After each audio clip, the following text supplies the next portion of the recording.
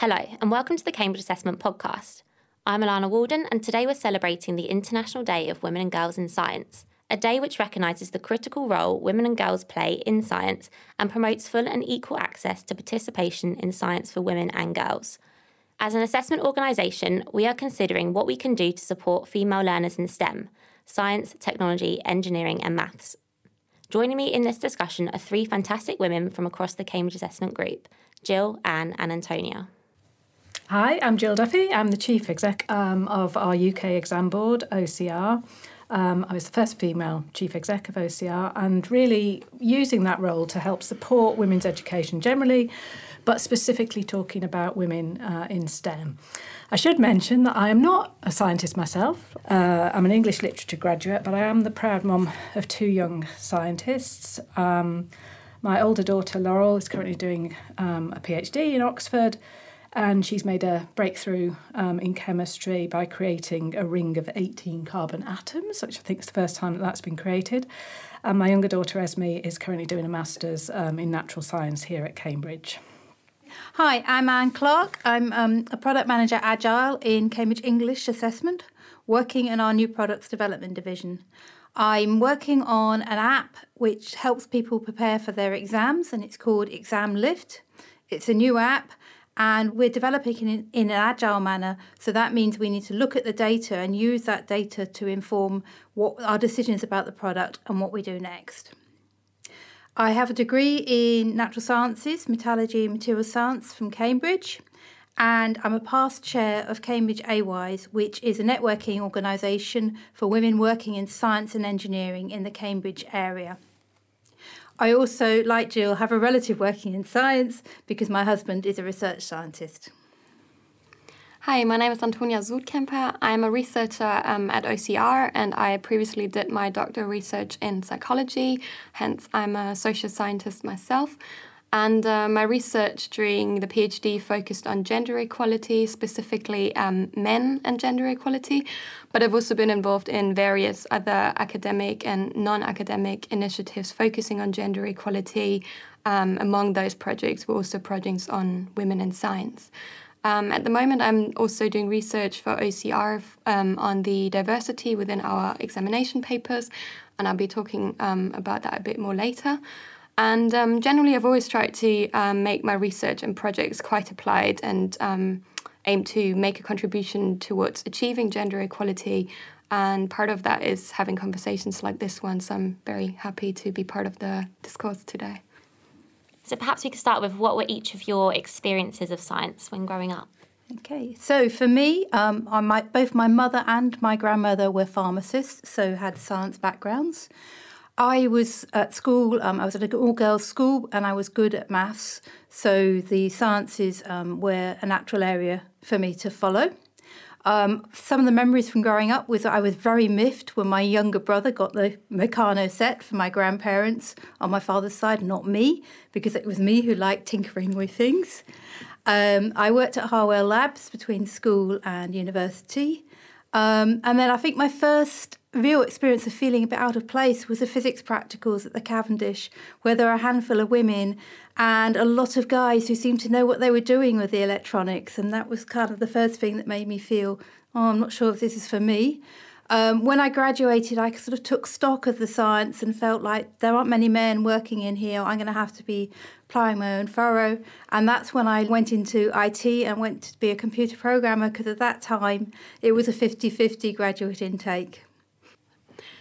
So my story is quite different to Anne's. I wasn't actually much involved with science at all until I decided to study psychology at university. Our parents raised my brother and me largely gender equal. We were both encouraged to play with boys and girls' toys and engage in any subjects we might have been interested in. But we both ended up with quite stereotypically gendered interests and fields of study, which I think just shows that there's still quite a large societal impact out of the immediate home environment that influences children's interests, such as perhaps the school environment or TV or social media these days. So I remember I had pretty good grades at all topics back then, but I still felt like I was struggling with boys' subjects in primary school, probably because I was lacking confidence and because it was made clear to us that this was still considered to be a topic for boys. So I remember my friend who was really good at math, and she was always specifically praised for being good at math despite being a girl. So there was definitely still a lot of stigma around these topics. Okay, my experience of science of school, I really enjoyed it at primary school, but that was all actually around what I suppose we call sort of natural history now, bringing in various leaves and things like that. At secondary school, I did up to 16. I did all the sciences and maths, and then when it came to A-level choices, I can remember my dad really encouraging me to carry on with sciences because he, just kept saying to me, you're not going to get a job if you don't do sciences. I think when any parent tells a child to do something, they tend to do the opposite. But also, I did have a passion for literature. I really enjoyed reading. So I ignored my dad's advice. He was an engineer. In fact, he left school at 14, but he sort of studied engineering at an FE college in the evening. My mum was a primary school teacher, so they very much let me do what I wanted in the end. But I think my dad would be really proud that my children, his grandchildren, have ended up being scientists. What do you think the environment's like for women and girls studying and working in science today? Are there any barriers? One of the things that I said at Results Day this year was to mark the point, actually, when we have more girls or more young women studying A-levels in sciences than boys. And I think that's a really good moment to come to that point. We've still got a bit of work to do in physics, but actually across the sciences there are more young women studying sciences than men for the first time. And I think we have broken down some of those barriers to girls taking science. What's interesting, though, so we've broken that down in schools, which is great. We've got that pipeline of scientists coming through. And actually, when you look at university courses, I think it's about 49% of students studying science-related courses are now women. It's after that we have a problem. So I think it's about 39% at postgrad level are women, and that reduces down to 23% of academic staff in universities being women. So we've still got quite a lot of work to do across the whole sort of system. We think some of the reasons for that drop-off are to do with how academic funding structures tend to bias towards men and towards short-term positions, and you may have to move quite a lot to get those positions, which we know may not be great, especially if you've got childcare or caring responsibilities. We also know there's a lot of unconscious bias still, so females in research posts generally earn about a fifth less than males, and that gap increases with experience as you get into more senior roles. We know women are underrepresented as authors in high-impact journals, and that's how career progression works in those fields. And the academic culture, the culture in labs, can be very competitive and hierarchical, and that can put off women wanting to stay in a sort of research scientist career. So there's still an awful lot that we can do. There's a lot we can do in schools as well. But I think a lot of progress has been made, and there's still quite a lot that we can do to improve things further. Okay, so from women at AWISE, I constantly hear, when I was in my 20s, I didn't think there was a problem. Now I'm in my 30s, I can see what the problems are, which very much echoes some of what Jill's been saying about the pipeline. I think it's a lot of the issues are down to the historic environment and the practices. Unlike medical and teaching fields, which have had women in those for longer, I think there's more change needed in that science working environment. There's still a need to produce the same number of papers, even if you are taking a career break. You have to do it all. Again, the same issues about dual careers and having to move around, which is a lot harder with your family. Again, many of the people I've actually encountered in AWISE have come from single-sex schools, so there is still something about that mixed education putting girls off the sciences. And another observation is that many of the very successful female scientists have either been single or have had a husband who's taken the main caring responsibilities. Another thought is that science and IT both constantly change, which is why they are enjoyable and fulfilling. But it also makes it very hard if, like I did, you have a career break, it's very hard to come back because you've got a lot of catching up to do. So yeah, I agree with Anne and Jill that there is still a lot of, we hear about a lot of anecdotal and statistical evidence that whilst women's situation in science is certainly improving, there's still a long way to go. In terms of anecdotes, I'd just like to add one of the most prominent examples from recent years when Nobel scientist Tim Hunt said at a public conference that women are actually a distraction in the lab because they're too emotional and men tend to fall in love with them. So when we consider that this is the opinions that some of our most esteemed educators and researchers hold, it's perhaps not surprising that progress is rather slow. And in terms of statistics, Jill mentioned some stats, but there's also experimental evidence showing that women still experience a lot of discrimination in academia and in the STEM fields specifically. So I think it's very important to stress that the pipeline of girls being interested in this is not the only issue. But of course, in OCR and Cambridge Assessment, we are focusing on schools, and hence the pipeline is also where we can make a contribution. And there's some interesting psychological research related to the pipeline on stereotype threat. So stereotype threat is a phenomenon when the awareness of a negative stereotype causes us to perform worse in a particular discipline. And this might be because we're worried about personal failure because we think we might actually be bad at this because that's the stereotype. Or we might also be worried that we could confirm the negative stereotype. And for women, research has shown that it affects us in any domain that we're stereotypically considered to be bad at. For example, financial decision-making, problem-solving, leadership, political knowledge, and of course also math and science. So for example, there have been studies showing that women and girls underperform on a math test when it was described to them as typically producing gender differences, and also when their gender identity had been made salient just before they took the test, whilst at the same time, when these women girls were not made aware of this gender difference that might occur or weren't made conscious of their gender identity, they performed just as well as men and boys.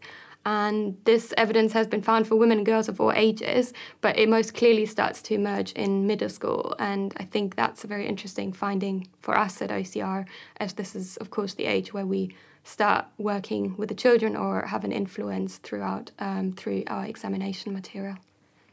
After the 2019 A-level results, it was revealed that this is the first year that the number of females studying core science subjects at A-level was greater than the number of males, with 50.3% of science exam entries coming from girls. So it kind of seems like the balance is improving. Why do you think more girls are now taking part in the science subjects? I think there has been a lot of work across the whole system, actually, over probably 5 to 10 years, probably about 10 years, about trying to increase the engagement of girls in science. And this has taken place across the curriculum as well as what exam boards have done in terms of the assessment. So, for example, about looking at the curriculum in science, making sure there are positive female role models, such as Rosalind Franklin, covering those in some of our A-levels, but also looking at the types of assessments that we have. As well as that, there's been some great campaigns like the CREST Awards, but also WISE, Women in Science and Technology, that's really has raised the awareness of women's success and contribution in science.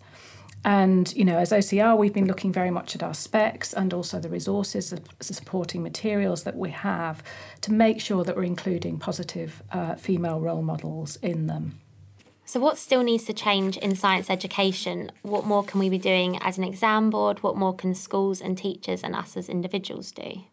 So for all of us, and I think this applies very generally across all realms of education, how would I feel if this was my daughter? And call out bad and thoughtless behaviour at all levels and make sure we look out for unconscious bias to make sure everyone has equal opportunities. As a man, take paternity leave, be involved at home, and do get really involved down to buying the birthday presents. Within schools, work to remove that gender stereotyping from schools. We can relate science and engineering to traditional girls' interests as well. So thinking of cooking, following a recipe is scientific method. Knitting patterns, that's coding. And girls also enjoyed computer games just as much as boys. It just may be different games they're playing. And I think as an example, what we can do is very much focus on making our assessments more inclusive and representative of the candidates who are taking our qualifications and the teachers who teach those qualifications. And we are looking at ways we can make our assessments even more accessible. We've done a lot of work on that with some of our GCSE science assessments. And we're doing some future work in terms of making sure that we're ensuring gender balance in terms of our assessment. We're also looking at how we can support schools with support material and really highlight some really good practice that we're seeing out in schools. So, for example, we've got a new GCSE computer science video which features Nicholas Chamberlain's school, which talks about empowering female students and encouraging many females into computer science. And they have achieved a 50-50 gender balance in terms of the candidates in that school who are taking computer science. I think schools can make science engaging and fun and look at the practical approaches of science. And we're really pleased that at OCR we've seen that the practical study of science has increased with our new specifications. And for universities and other groups, we should look at outreach. So, for example, both my daughters were involved with Chaos, which is a volunteer student group in Cambridge that goes out to festivals and to schools to really encourage parents and young children to engage with science. Yes, I agree that all educational institutions can and should contribute, specifically by communicating that science is a subject that both boys and girls are interested in and both boys and girls can be good at. And Jill talked a bit about what we're doing in OCR.